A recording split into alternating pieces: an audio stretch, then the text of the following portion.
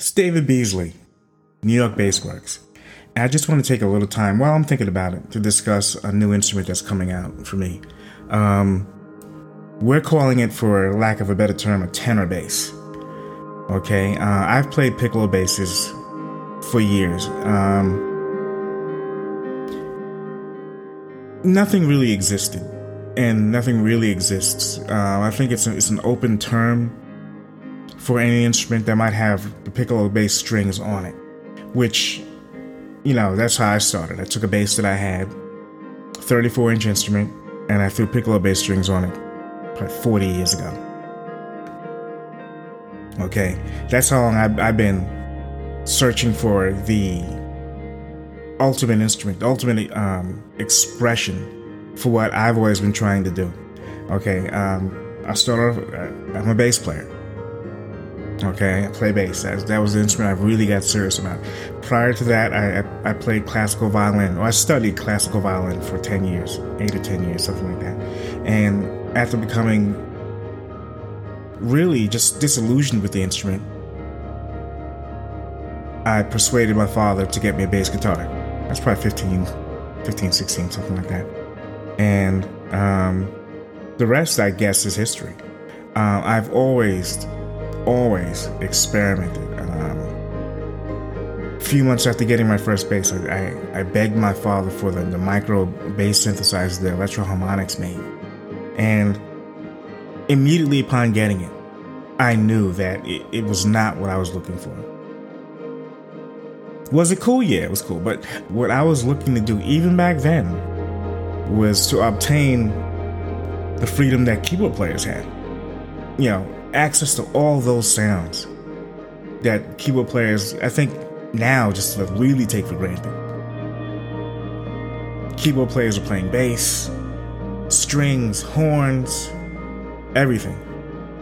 Okay, I guess the technology was just conducive to a keyboard, and it just made sense. It was easier, to trigger those sounds, create those sounds with the keyboard as an interface. No such luck with bass guitar.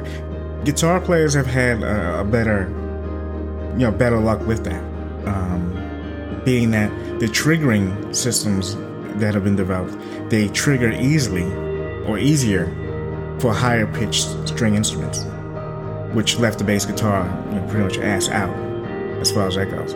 But okay, I kind of got past that to a certain degree, and I was happy taking guitar solos, configuring my piccolo bass so that it behaved more like a guitar, but a guitar that I could play and understand from a bass player's point of view. Okay, some people say, well, why didn't you just play guitar? I didn't want to play guitar. I didn't want to have to learn another right-hand technique, first of all. And second of all, unless I bought a guitar myself, my father was certainly not going to, gift me with any more guitars. So that was that. So I set upon the course of thinking about the instrument. What can I do to create a more guitaristic instrument? First thing I did, I had an Area Pro CSB 380, I believe was the model. Great guitar. I had a split coil pickup, like a reverse P in it, and small body, 34-inch scale. And one of the first things I did, Kahler had come out with a bass tremolo system. This is how far back that goes. Kahler had a tremolo bass system, and I was like, that's it. I need that. Okay. But let me backtrack just a little bit before we get to the Kahler. I had developed a sound, with the instrument as is, and got some pretty convincing, guitar sounds from it. It wasn't quite 100% because the longer scale length, and the tension, it kept certain things from happening. It still sounded a little different, but as a starting point, a jumping off point, it was kind of cool. It was a good start. You get to start somewhere, and that was a good start. The sound was good enough that I could irritate some guitar players, and they think, "Oh, what's this guy doing?" And it allowed me to develop ideas off of the bass guitar, so that everything I come up with doesn't sound like it's a bass player. Because to my ear, a lot of compositions from bass players that are created on the bass are a little too more bass centric for my ear and for what I'm trying to put out there. I want music that anyone would want to listen to, not just a bass player or whatever. I'm shooting for a broader scope for what I want people to hear from me. But I was able to irritate some guitar players and just try out the freedom in a different clef, which is cool. And employ a chordal approach that cut through. And I would very often just set up jam sessions with just a drummer, so I could see where I could take this thing. And it was pretty cool. It helped develop some ideas for me, and that was good. After taking that instrument as far as I could take it, I eventually stumbled across a small, almost like travel bass at a local guitar store. I forget what the company was, but it may have been something as low end as Hondo, and it looked like a Charvel Jackson, which kind of caught my eye first of all. And I don't remember what kind of pickups were in it, but what I eventually did, I had the store I bought it from rip the pickups out and put a single coil shape humbucker in the neck and a full-size humbucker shape in the bridge. And the pickups were blade pickups, so I wouldn't have to worry about string coverage from the magnets. And that almost immediately was a revelation. It was short scale. I think it was it must have been like a 25 and 3/4 inch scale instrument. So there it was. It was a guitar. It was a guitar shape and feel. And, I thought I was pretty much on my way. And in many ways I was. But getting back to my Area Pro, I had put the Kaler on that instrument. And it was a failure immediately. Not because of the construction of the Kaler. Because the Kaler would have done what it was designed to do had I done that. Had I used bass strings, it would have been a more successful instrument. Okay, everyone's seen Victor Wooten with the Kaler on it. I wasn't going for that. I was going for those Holsworthian scoops and dips. I wanted to dive bomb like Van Halen, guys, from the shred era. Guys like that. I wanted to do that. I heard that. My problem was I put piccolo bass strings on it, and the piccolo bass strings were not designed to take the stresses of a whammy bar. So upon first use, pop the string, E string, heaviest string on the instrument, gone. I barely touched the whammy bar. I could have looked at it and still popped the string. So right off the bat, I'm like, shit. What the fuck? And, because I spent probably $300 doing this mod, to this bass. Basically ruined the instrument putting the Kaler on it. Okay, because they took a big block of wood, routed out a big area of the bass to put this thing in, and it changed the tone of the instrument, first of all. Once again, that's no one's fault.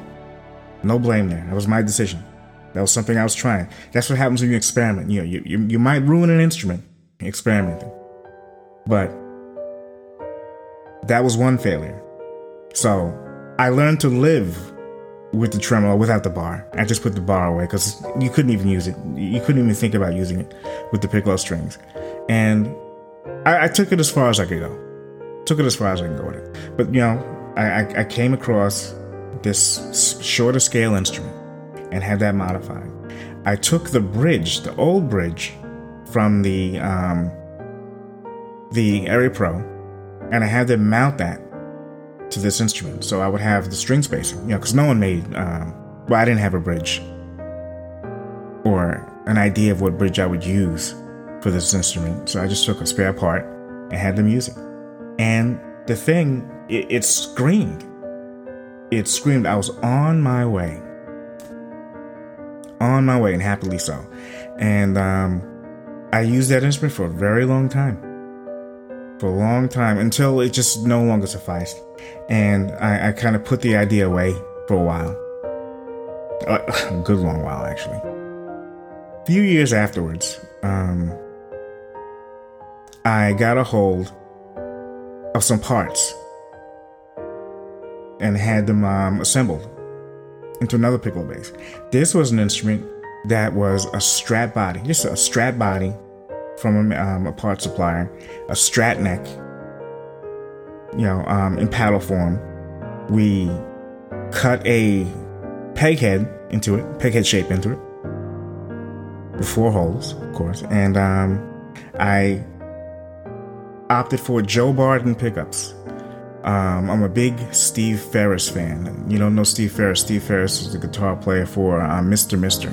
Incredible player. Guy had an incredible sound.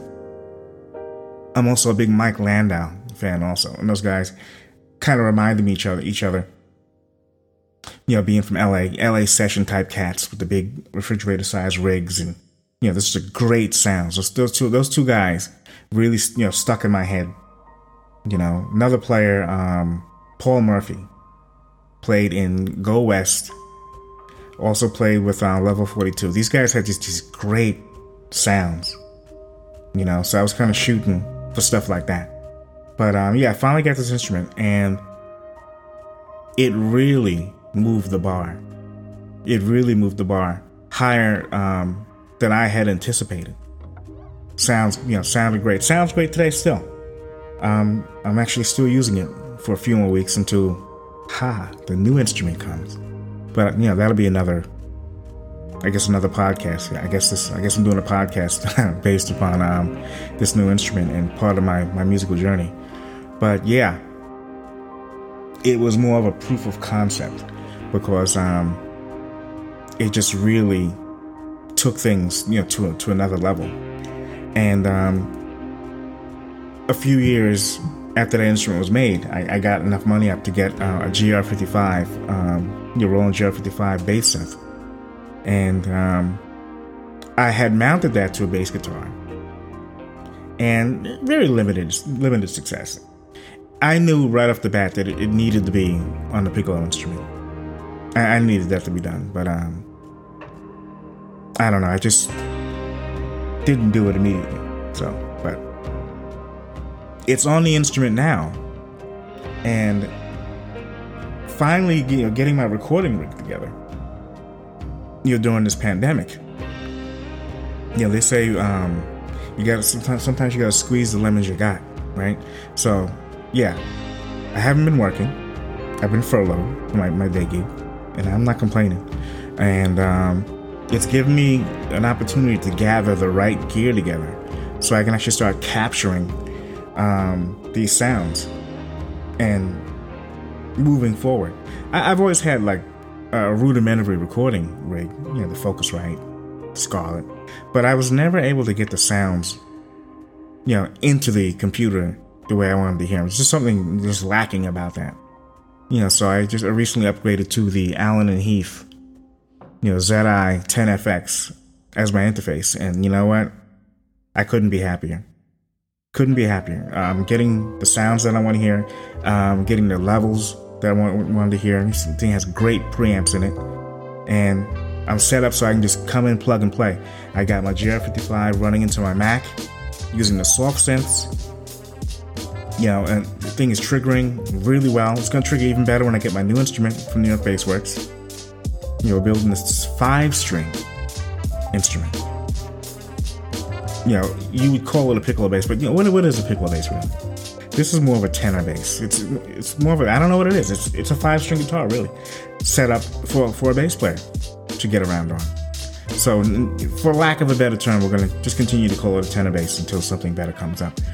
But yeah, this thing is going to be absolutely tremendous. I can't wait to retrack some of the ideas that I'm working on, with this new instrument and renewed inspiration. So it's going to be awesome. And I like to say that This is something that never would have happened had I not, really started working with Dave Siegel, New York Bassworks. This guy has been able to take the thoughts from my head and turn them into a musical instrument, a new instrument. This instrument doesn't exist.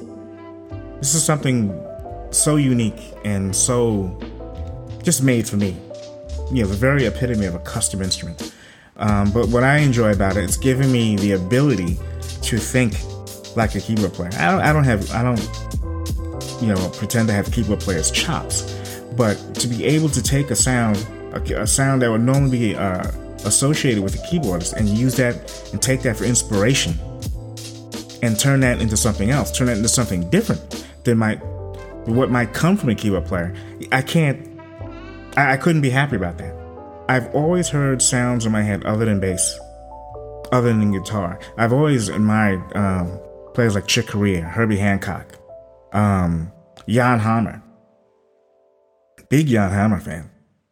And that guy's like, he's like, once again, he's the epitome of keyboard players not satisfied with the sounds that they can get and wanting to turn his keyboard into guitar. So I guess what goes around comes around. It's great for all of us.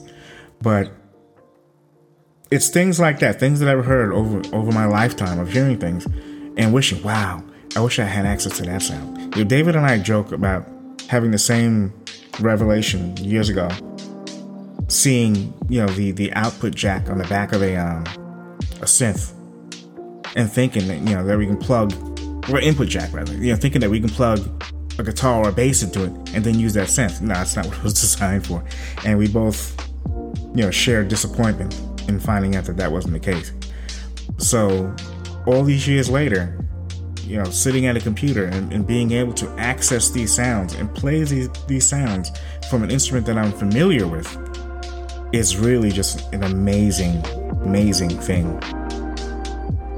I can't believe that I'm sitting here and all this is happening. So, to be continued. If you're listening, thanks for listening.